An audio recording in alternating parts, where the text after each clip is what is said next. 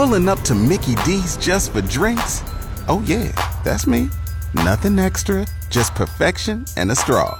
Coming in hot for the coldest cups on the block. Because there are drinks.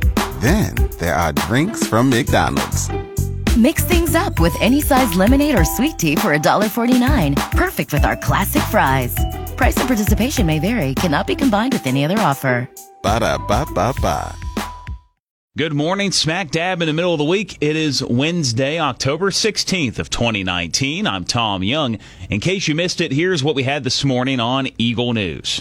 The Amarillo Emergency Communications Center is getting updated dispatch software. The Amarillo City Council awarded the software that provides scripted protocols for consistency and reliable dispatch service for the police department. Captain Jeremy Hill with the Emergency Communications Center. Another good thing about this is we're going to be able to push for accreditation. Accreditation is something that all organizations should be shooting for, and without the EPD, we would not be able to shoot for accreditation. These same modules are currently in use today for the fire and emergency medical services dispatch function.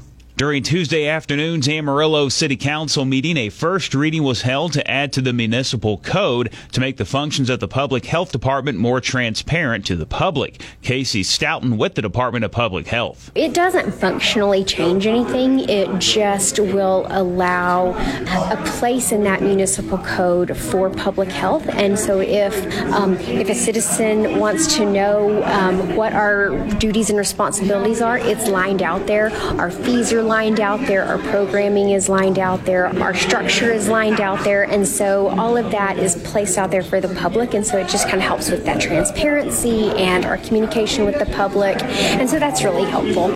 You can learn more about the department through the Amarillo Municipal Code by checking out the Eagle Facebook page. Since 1920, the League of Women Voters has spent their days getting citizens registered to vote. The Amarillo League was established just 69 years ago, and thanks to a proclamation by the city of Amarillo, October 15th, 2019 will now be remembered as the League of Women Voters Day. In just the last 2 weeks, the League members have registered 200 people to vote. Sonia Letzen with the League. Many of them were 25 or under. A bunch of them were high school students. I think you'll see the Amarillo League making a concerted effort to reach young people, get them registered to vote, and educated about the issues they're voting on. The League is nonpartisan. We don't support candidates and parties.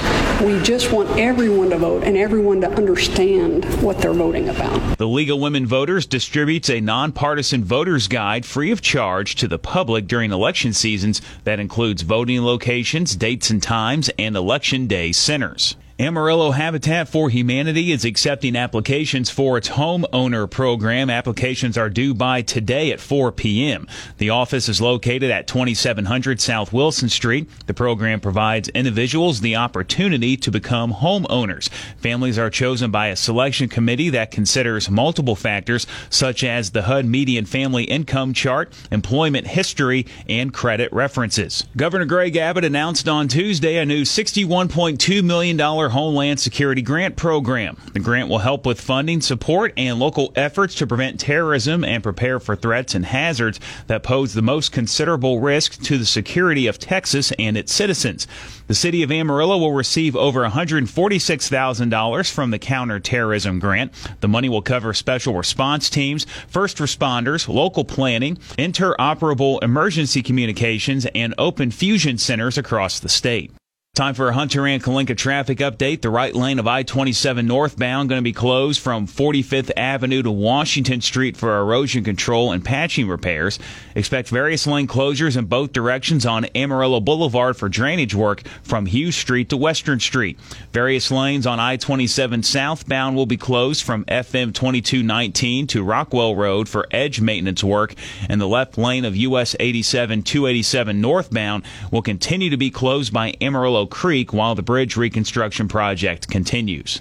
Demolition of the AIG building in downtown Amarillo has been causing some traffic delays. They got this underway on Friday. Currently, the left lane of Taylor Street will remain closed until the project is complete. Eastbound traffic on 10th Avenue is going to be shifted over to the westbound left lane. This is going to reduce traffic to one lane in each direction on 10th Avenue until the demolition is complete. We've seen this having issues in the morning and throughout the day. It might be best to find a different route right now if you normally go around that area on your commute. The Amarillo SPCA will host Barks and Booze on Friday, October 25th. The event will take place at Tripp's Harley-Davidson from 6 to 9 p.m. Fun for dogs and their owners will be in store with games and treats. Pets are asked to be leashed and in costume. Special wine cups will be available with seasonal beer from Budweiser and Miller. The Nationals franchise, in their 51st year of existence, is heading to their first World Series. They completed the sweep of the Cardinals with a 7-4 win in Game 4 of the National League Championship Series in D.C. last night. Washington scored all 7 runs in the first inning. Howie Kendrick was named NLCS MVP. The Nats will face either the Astros or the Yankees in the Fall Classic. Meanwhile, Houston beat the Yankees 4-1 in Game 3 of the ALCS in New York. Jose Altuve and Josh Reddick hit solo home runs for Houston. The Stros tacked on 2 more in the 7th to take a 2-1 lead in the best-of-7 series. Major League Baseball monitoring today's forecast for Game 4 of the ALCS at Yankee Stadium. The Weather Channel predicts a 100% chance of rain, while the National Weather Service calls it at 90%. Commissioner Rob Manfred says they don't want to affect the competitive complexion of the series or have fans come out if they are unable to play. Both teams will likely deploy a bullpen game tonight if they do play. I'm Tom Young. That's your In Case You Missed It Eagle News Update. I'll be back with you again tomorrow morning, bright and early, 5:30 with the Eagle Morning Show on 100.9 The Eagle.